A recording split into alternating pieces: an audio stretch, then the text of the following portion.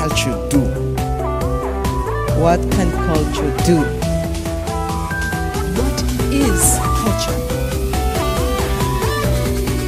Culture unites us. Thank you very much for joining us here in this last round of breakout sessions. I'm very, very honored to be sitting next to Benita von Maltzahn, who's the head of culture and corporate social responsibility at Volkswagen, and very interested to hear her perspective on collaboration. My name is Geraldine de Bastian. I have a background in political science and digital stuff in a broader sense, and it's been a very exciting day for me today. I learned a lot, and we're going to have a little bit of a conversation of 2-3 questions up here, but I want to open it pretty much immediately for your questions, comments, interventions. It doesn't necessarily have to be just a question, but if you want to just... We were early. Over eager to maximize the time here. We do want to have an actual conversation with all of you, so if you want to share insights to your work or experiences that you've made, you're very, very welcome to do so. Right, and with that, I'd like to kick things off. Benita, why is a company like Volkswagen interested in supporting arts and cultures? Where do you see your role in supporting cultural and artistic activities? Volkswagen Group has been actually supporting the arts and culture for quite a long time. It's mainly... Really, it's about social responsibility. I think with about 650,000 employees, which the whole group has, we are definitely part of the society. And so it's for us, it's just social responsibility to support the arts and the culture and, give something back.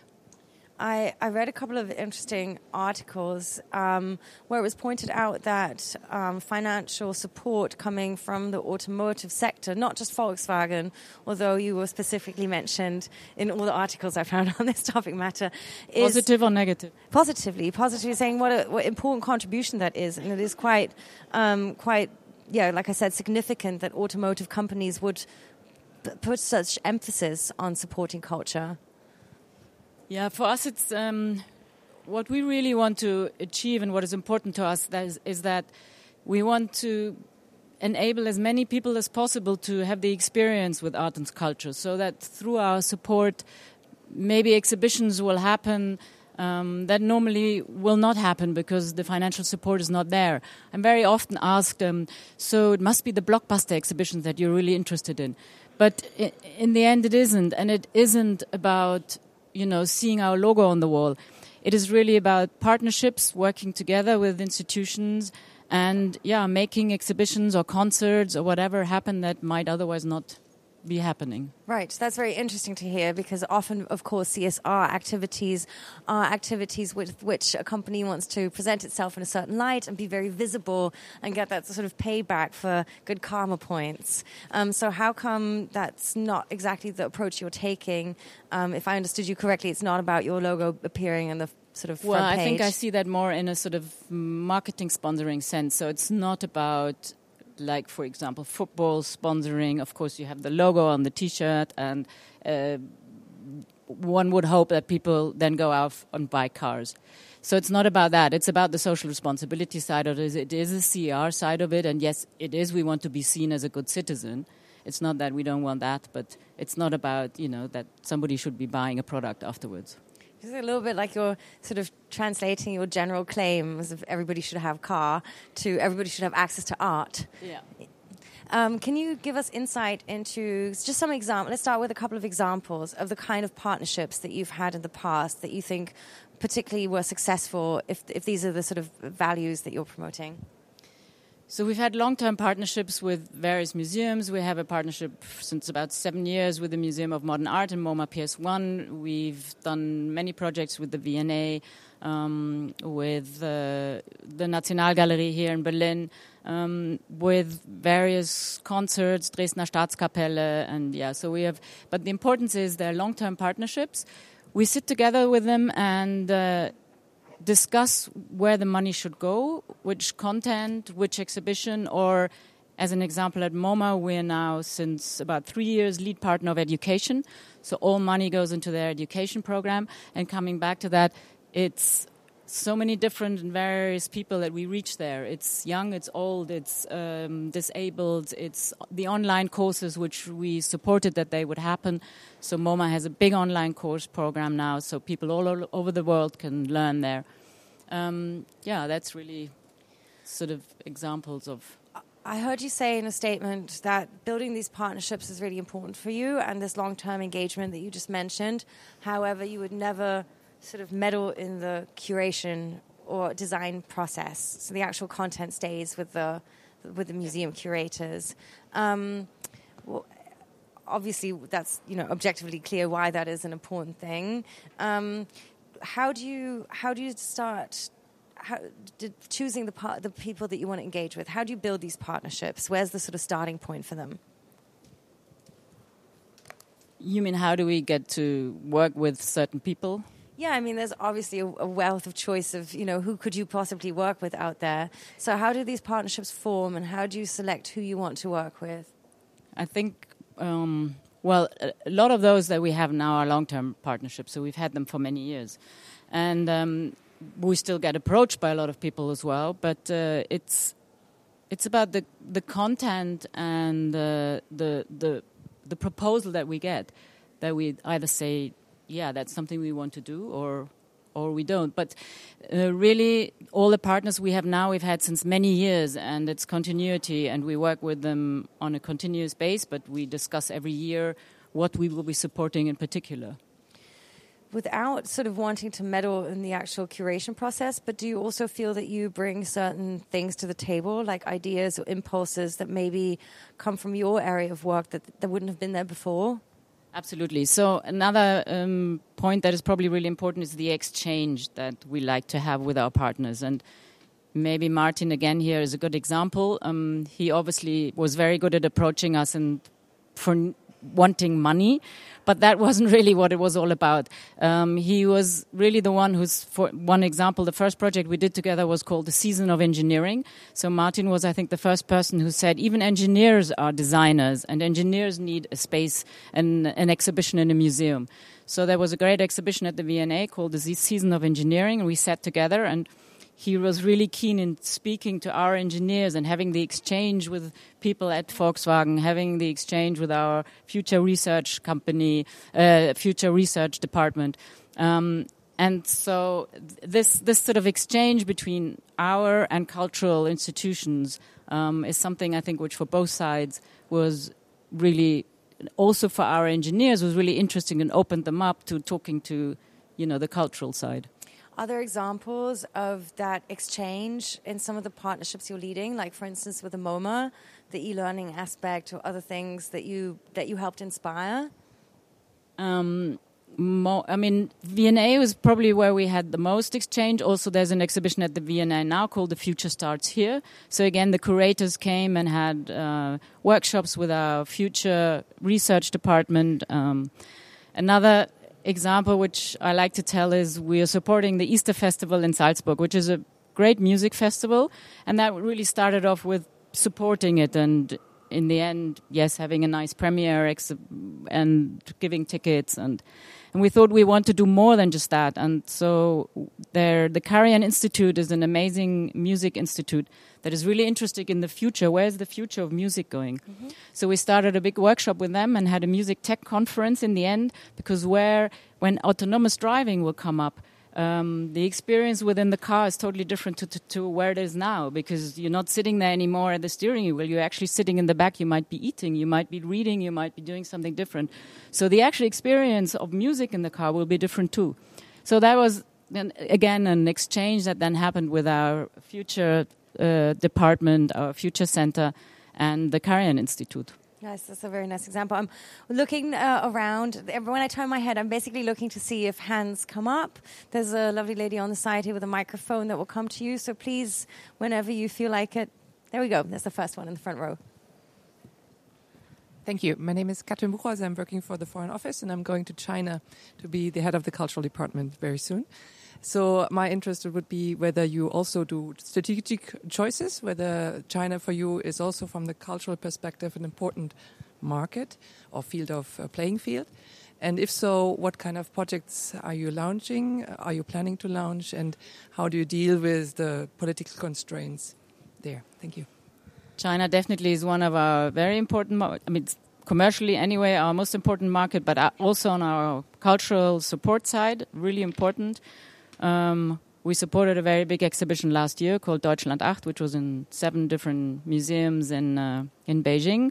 Worked with your colleague. But apart from that, we have a program within China which we're doing at the moment with the Shanghai Symphony Orchestra, the AEP, the Artistic Exchange Program, where we go out into cities, also where our factories are. There's about 14 factories, so cities which are not Beijing, not Shanghai, not the main cities, and do musical education out there. Go out with the musicians. They go to the conservatory there. They work with the musicians there, and they also work with our employees. They do concerts there. So yeah, there's a lot going on in China. So, oops. I thought it was a very interesting session on the main stage before ours here, and both in the comment of the colleague on his interpretation of Western democracy was very, I guess people found it very entertaining. I found it very interesting, as well as Michelle's observation on the power of soft diplomacy. Do you see the activities that you're engaging in countries, especially like China, as a vehicle for an exchange and a dialogue about cultures and values that you perhaps do not usually have on a sort of hard diplomacy political level? Yeah, I think definitely.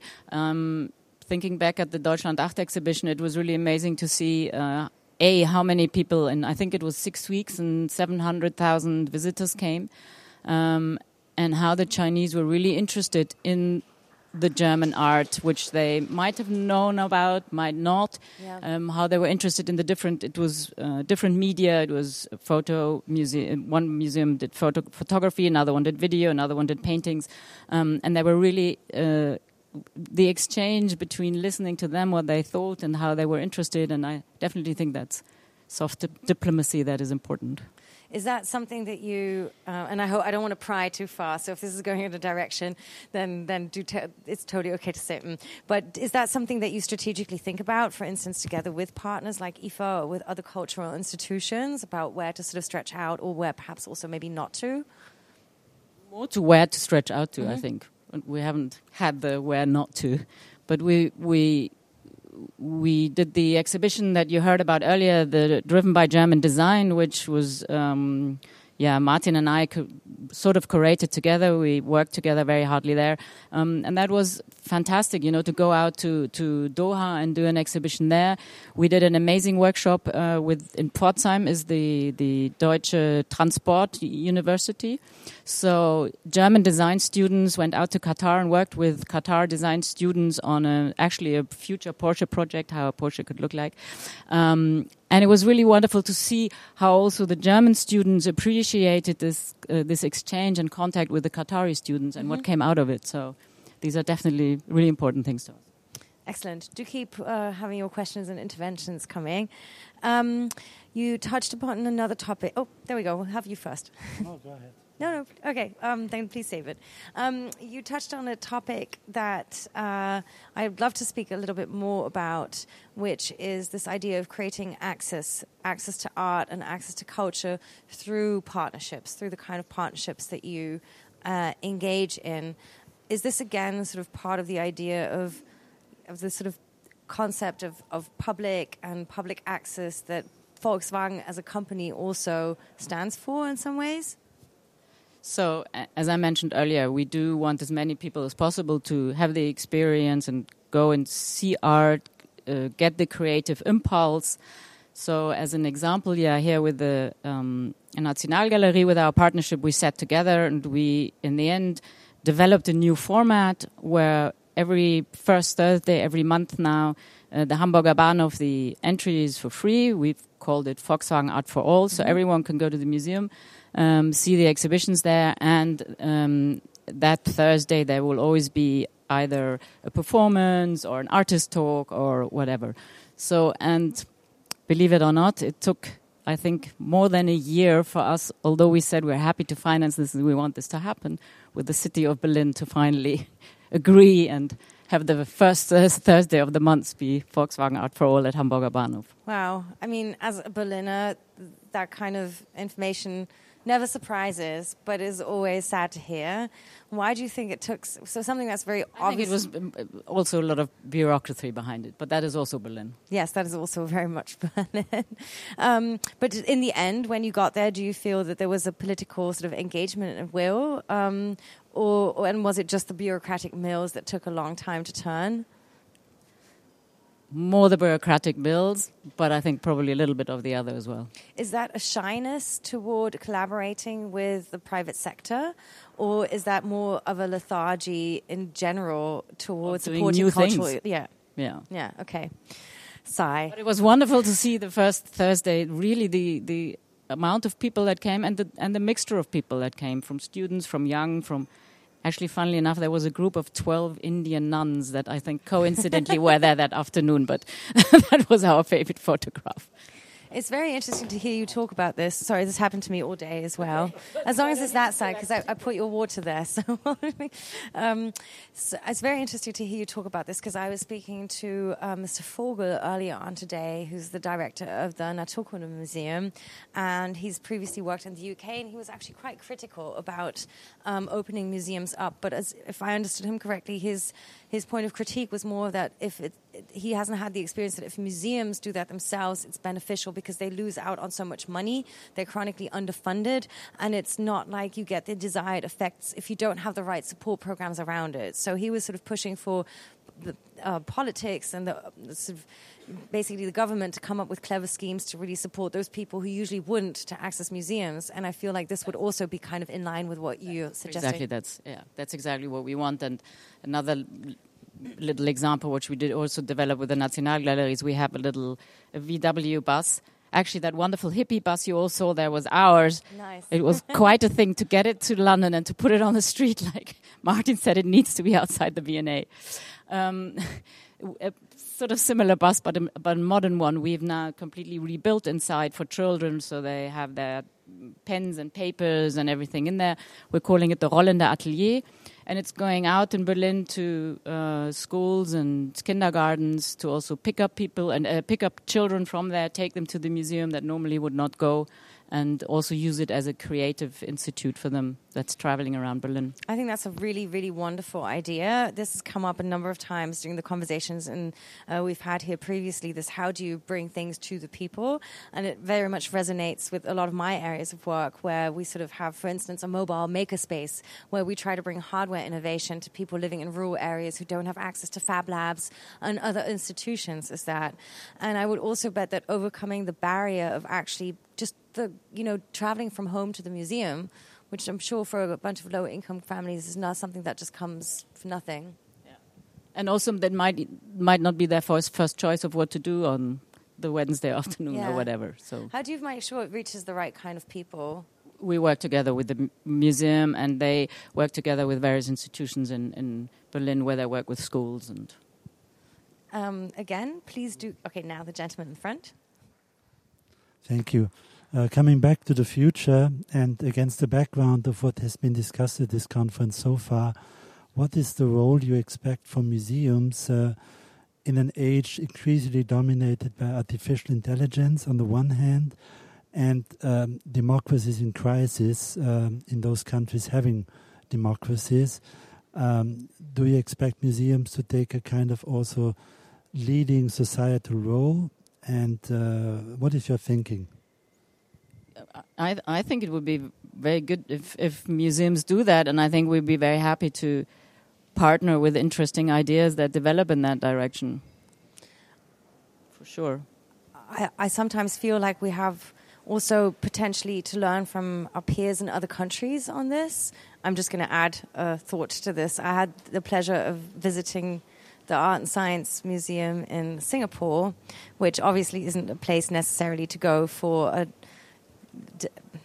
let's say, critical democratic discourse necessarily, but it's definitely a place to go for sort of looking at the future and technological advancement.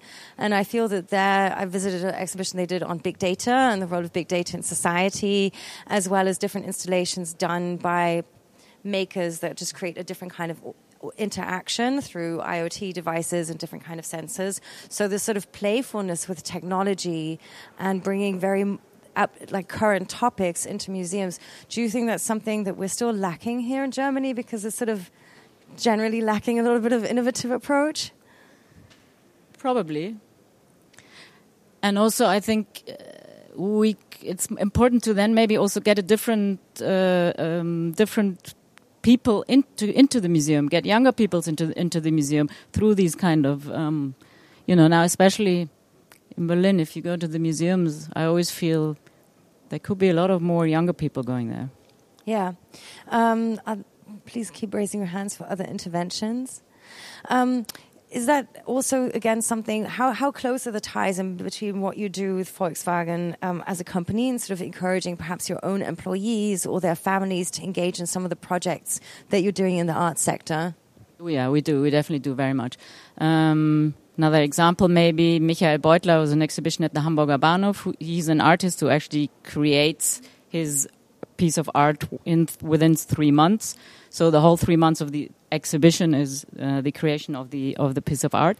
And we had our interns. There was some interns from Volkswagen 3 groups who actually went and were allowed to build that piece of art with him.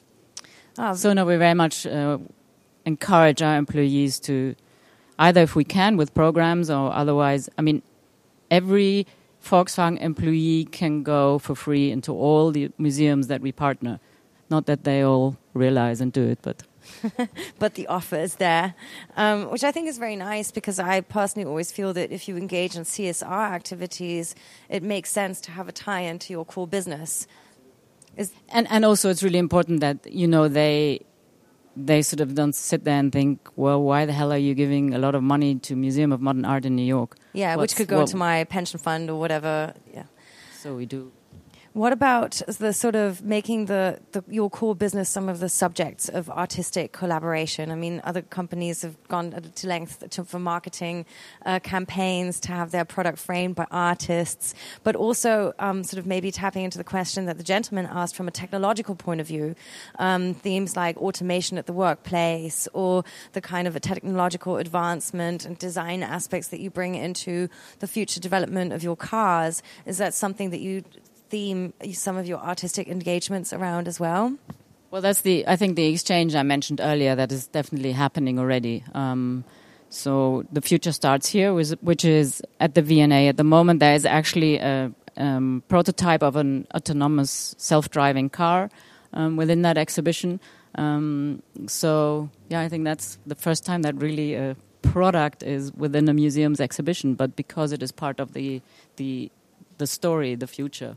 The gentleman I was on stage with previously here, Jonathan Ledgard, he's currently running an institute or faculty for AI in Prague, and this question was discussed in the last round of how in this very techno-deterministic world that we live in, the role of artists is very necessary in order to imagine different kind of futures.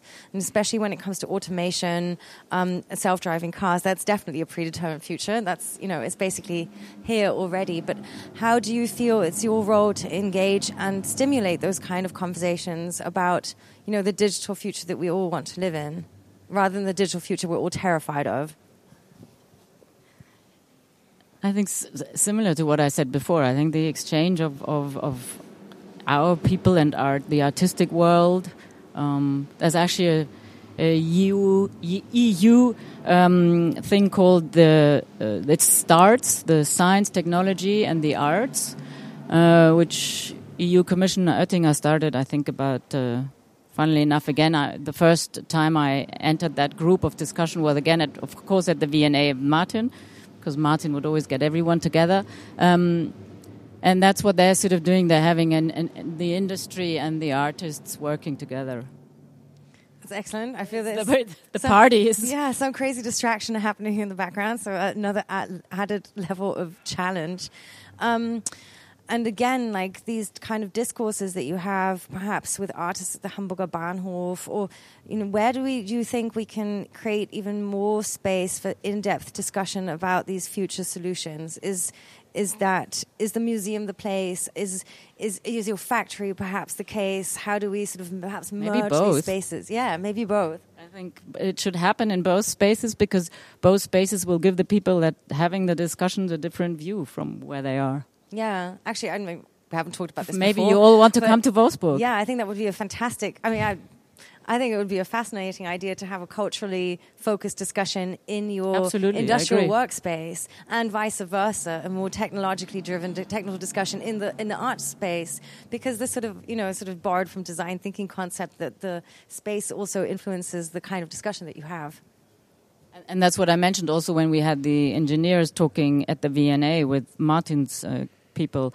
For them it was something new and different, and they came back and thought it was great to have those discussions. It's very empowering. I think it's a lot of very democratizing aspects that we're touching on today. It's like Fulgus said this morning, everybody is a scientist, and in this way everybody is an artist, and maybe also everybody is a little bit of a future engineer, without wanting to depreciate any of these professions, but just in an empowering sense that we can all actually contribute something to these discourses.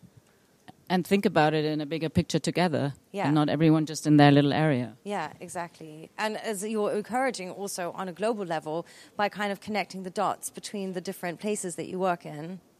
Is there like a strategy, like an overall big vision for this? Or do you sort of find your way from project to project?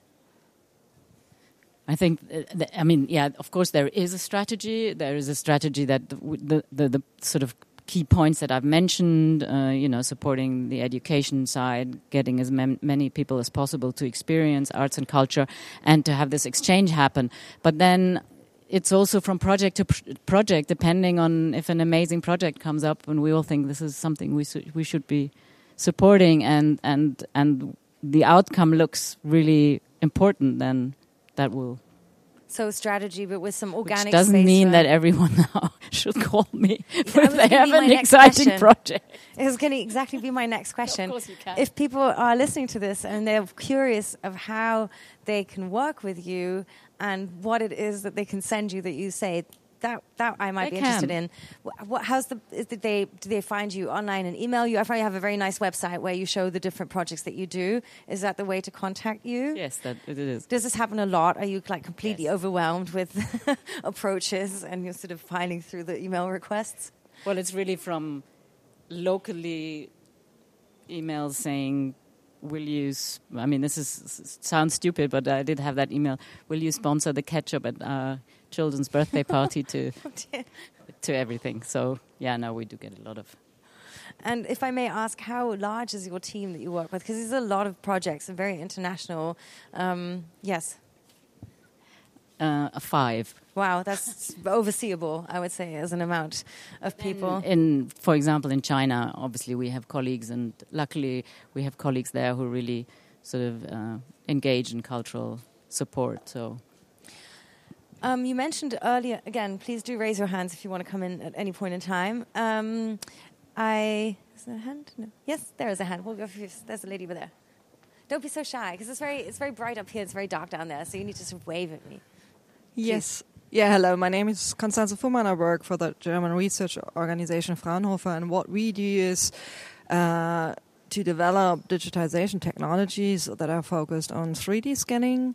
And we also received the Europa Nostra award yesterday, so we are still very pleased about it. And what I actually found out with in my work with museums is that museums are still very, very shy to use innovative technologies for their exhibition concepts, for participating with the audience and with museums visitors. And that's actually something I find really very sad, because you can use so many new technologies for new innovative presentation concepts also in the museum's context, and it's more like a statement now. It's not a question to you both, but I think we have someone here who can...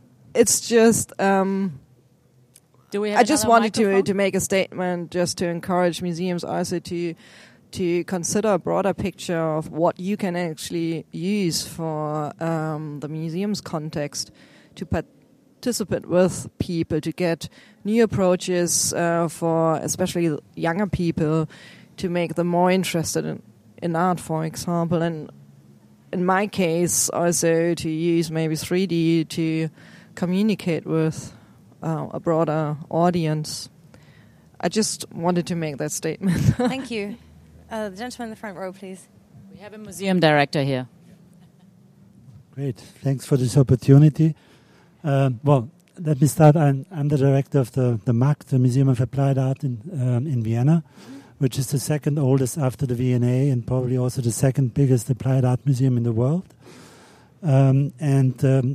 To answer your question, we were the first museum in the world that bought a work of art with Bitcoin many years ago.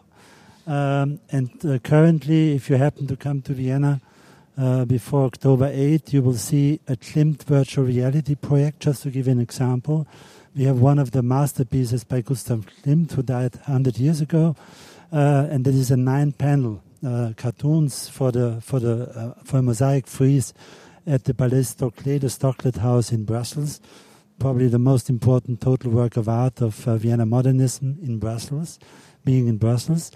And so what you can do with this VR is that you really enter a Klimtian landscape where you find your own way, you trigger compositions, and suddenly you discover lots of details that you have never kind of discovered in the original. So it's a totally new experience. People love it. You see 5-year-olds, you see 95-year-olds, and the whole range in between, and you really love it. So we have another VR project coming up in the fall when we do a big exhibition about beauty, and obviously the new technology also has something to say about beauty, and it's definitely necessary to do it, but you also have to think about other technologies. So next year on the horizon we have probably the largest show and one of the first in the world about artificial intelligence and what to know about artificial intelligence. And do you feel that you then get new people coming to the museum? Definitely, different? yeah, definitely. Different visitors. And this is good. I'm very much liking the conversational character. If I also may ask a question, do you seek also different kind of collaborations for this? For instance, private sector collaborations to help fund these activities, or collaborations to the tech and sort of startup sector, or different kinds of artists than you would usually work with to make this happen? Yes. I think one of the big problems we currently have is not in the museums, but in our world, is that the startup communities rarely cooperate with the creative avant-garde. Mm-hmm. I nowadays talk only about the entrepreneurial avant-garde having to meet the creative avant-garde, meaning designers, artists, architects, and others of creative disciplines. You have all those startup guys working on brilliant ideas with digital technologies for a better world, and they don't connect. It's rather the exception than the rule. So museums have to be, especially design museums, have to be a platform to bring those communities together on projects. Yeah. So this is what will happen at the MAC next year. We're starting the process, and we also think that we should be a platform to ask the question of values again. What are the kind of values and even virtues we want to have for the future, and we want also to program into artificial intelligence. So this gives you a huge scope for design museums, also for art museums, architecture museums, other creative museums to work on. So it's also really a lab for the future. It's a platform for the future. Yeah. This is fascinating. A space for the exchange and the discussion that we were talking about, debates that can happen, no? Yes, and it very much ties in again to the conversation that I had with Jonathan here earlier, where we also discussed the startup economy and the kind of values we're perpetuating, and also about inclusively designed AI. So it fits really well into that. And I would be very interested in your take on that, because I'm sure that Volkswagen has its own accelerator program probably, and also probably a wealth of experience of working with startups focused more perhaps on the automotive sector. But again, it'd be interesting to see how, like, your observation on this. If you share the observation that was made regarding the sort of kind of startup economy that we're raising at the moment, and perhaps your role in making some of these connections happening or supporting some kind of entrepreneurial activity that is more focused on a shared value space with the cultural realm. Yeah, I think that's something that we can definitely together probably still need to work on to exchange with them. So far, I think it's more within, because we're such a big company. So, for example, we have 3 big future centers in the world. One is in Beijing, one is in San Francisco, and one is in Berlin, in Potsdam. And they used to be the design centers. Now they're called the future centers, because actually the digitalization people and the design people are now working there together. But that's within our company. I think what still probably more needs to happen, what you're saying, that, going out and talking to startups. And I think it's very fascinating. I know we're moving slightly away from the core topic here, but different companies have different models of how to breed innovation. And this idea of in-house and out-house innovation centers. One model that I found particularly interesting here in Berlin, again, is the Fab Lab Berlin, which is funded by Otto Bock, which is a medical device company. But they chose to create, to support the Fab Lab as a sort of out-house innovation space with an in-house component to it. And supporting things like open science hack days and a lot of sort of youthful activities and creative activities in order to have this shared interface between the community and the kind of innovation that they want for their own company, just as a point of inspiration. But the Fab Lab is owned by them? They're fully funded by them, but it's its own entity with them being the main sponsor. Yeah, and them having their in-house seated in the Fab Lab as their own, as the Otto Bock entity. Yeah. Does it work? Yes, it works. Okay, I don't hear it. So my name is Nikolai. I work actually in film. I was born in a fantasy country that doesn't exist anymore called Soviet Union. I came to the MAC when I was 7 because on the way to Germany we got interneted. I went in. I was so impressed. I left the balloon fly. It was there. That was my art as an artist. I want to paraphrase a famous quote, not what VW can do to the museum, but what can the museum do to VW. So were there ever projects, let's say, that you really bring the museum to the car? So I work in cinema, I fly a lot, I'm sitting in the plane, I'm watching movies, I'm in New York in a cab, I see commercials. Are there any ideas maybe how can you actually incorporate technology into a car that you can actually have, let's say, a museum experience driving? We all spend a lot of time of our life in a car. Why not offer something else? Why not offer high culture? Absolutely, especially with the autonomous car coming, self-driving car, where you will have a huge screen in front of you, and anything can happen there. And the self-driving car, which is now at the V&A, for example, you have 6 different scenarios where, the person is having a conversation with you. So she's saying, you're going to the doctors. Oh, but we're in a traffic jam. We will just call your doctors and tell them that you're late. So there's that whole sort of, discussion of how it will be going on in the future. But you can then obviously have everything within that car. Yes, why not have an art exhibition on a screen or... I'm just looking out for more questions. We only have a few minutes left. Sounds like they want to... Favorite topic. Okay, another question up there, please. I'm just going to fill in the time quickly till the microphone comes to you. I think this is one of my favorite topics when it comes to the automation and this fear that we're making ourselves obsolete is the self-driving car. Because this is a short anecdote from my life. I take a lot of taxis. I live in a city like Berlin. I think it's rubbish to own my own car. So I really like taking taxis, and that's the first one of the first jobs to be automated away when we have fully autonomous vehicles, especially within city centers. And yet I love taxi driver conversations. It's one of my favorite things. So I sometimes wonder, isn't this one of the best sort of small case studies, examples where we could think about what else could the human do inside this autonomous vehicle rather than drive it? But how do we sort of preserve the human element in the digital futures that we create? I'll take that back with me. Thank you. I have some more thoughts on that. If you want to talk about it later, please. What I'm missing in this really, really interesting conversation is the question of definition of designer. Mm-hmm. I mean, it was alluded to by Matteo Kries also. we're talking now, when I talk about design avant-garde now, it's a totally different concept. It's really designer thinking holistically, being kind of future-oriented philosophers, and having at the same time the means at their hands as it is as brilliant designers, you know. And this is really what also startups need, because they have their project, their business models, they're trying to get the money for it, etc., but they are not reflecting on the, let's say, holistic dimension of what they are doing and how this could fit, yeah.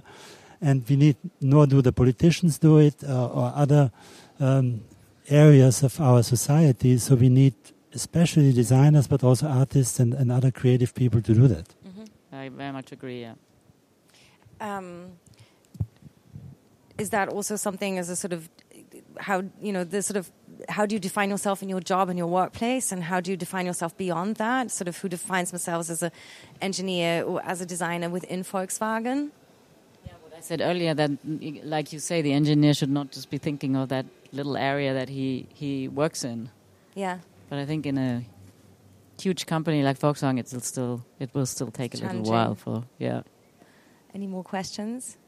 I would be interested to hear a little bit about what's coming up next. If you've got sort of a wealth of experience now, as you said, you're working with a lot of your partners in a very sort of long-term perspective. Are you currently designing new ideas and projects with them? Are you looking for certain new topics that you think are trending? What's next on your agenda? New topics coming up.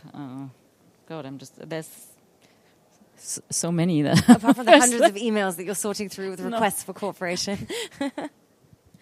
We're actually just supporting, and this is not the next topic coming up, but it's maybe again a nice example of how things happen when we work together with a museum director and what we could be supporting. So there's a wonderful exhibition here in the Alte Nationale Galerie called Wanderlust. Oh, yes.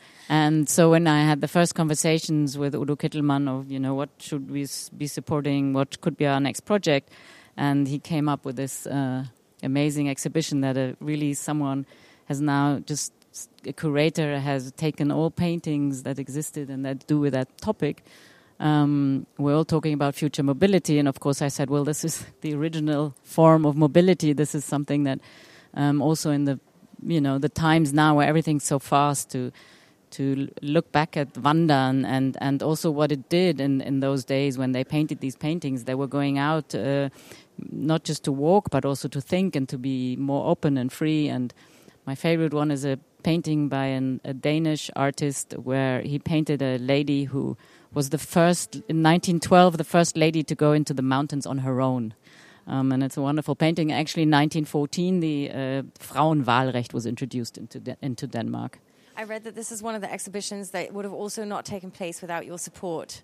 These are the sort of niche little exhibitions that I think are important that they happen. And yeah, that... This is a nice example, ties in with some of the other themes that we spoke about, because Wanderlust might seem like something very old school, but it's actually also a super hipster thing. And totally. The what are they called? The roamsters? Yeah, roamsters. There's exactly. an online... Or the digital nomads that are sort of, roaming across the globe. And I think also it's quite interesting because when we're talking about soft diplomacy, obviously Wandern, not as an activity, but the Wanderlust as a value, as an idea, something very inherent to German culture that I find other people are fascinated about when they're introduced to the concept. And actually there is a contemporary sort of art piece in there. There's a video of Björk's song Wanderlust. Ah, no, I didn't know that existed. I haven't listened to it. I will check that out. Are there any more questions or interventions from any of you? No. What drives you personally? Like, why did you choose to? I mean, I guess you have a kind of untypical job within a very, from a German perspective, traditional company. So, what brought you there? Well, in 3 words, I always say I was a paper restorer in my first life, which I was. I studied art history and paper conservation, and then at some point in time decided that sitting in a little studio on my own, doing very precise work, wasn't what I wanted to stay on doing, and that I just loved being with people. And I then did a big project within a communications agency to do the whole communications concept of a Jasper Jones exhibition in the museum in Ludwig in Cologne years ago, and that's really how I sort of got into that side of it. So via a few automotive stops, I did PR and marketing for Bentley for many years, and then when Volkswagen was looking a bit into that they should not just be doing a project a year or something, but wanted their cultural engagement to grow and be bigger, then I was happy to come back to culture and do that now since 7 years. 7 years. And how do you feel that with a sort of long-term perspective and also long-term engagement with some of your partners, do you feel that the scene that you're working in has changed in that time at all? Perhaps also the kinds of partnerships or the openness for such collaborations have changed? Yes, I think definitely. I think it sort of started with, Natsunagala is a good example. The contract said an exhibition a year.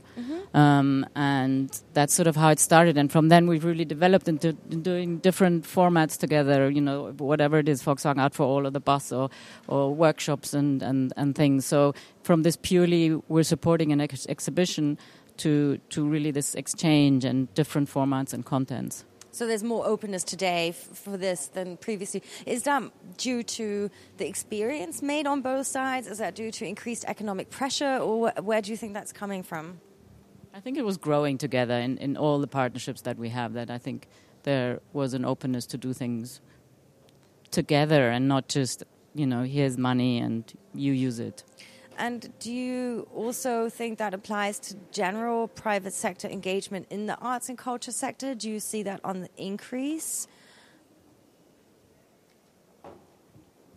Yeah, I do. I think generally there is an openness. So where's, maybe as a closing question, sort of the next, twofold, sort of the biggest challenges you see in doing more of what you're doing now, increasing these collaborations and building these partnerships? My biggest challenges are internally to convince everyone that we need to be going on.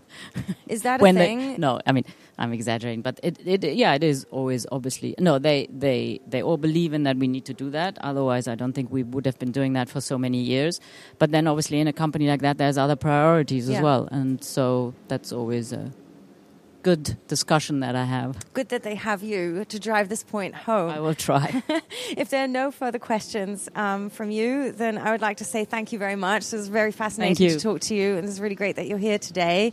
I think housekeeping announcements now would include that we have another 15-minute, 10-minute according to my schedule. I think I've not been informed otherwise, so I think that still goes.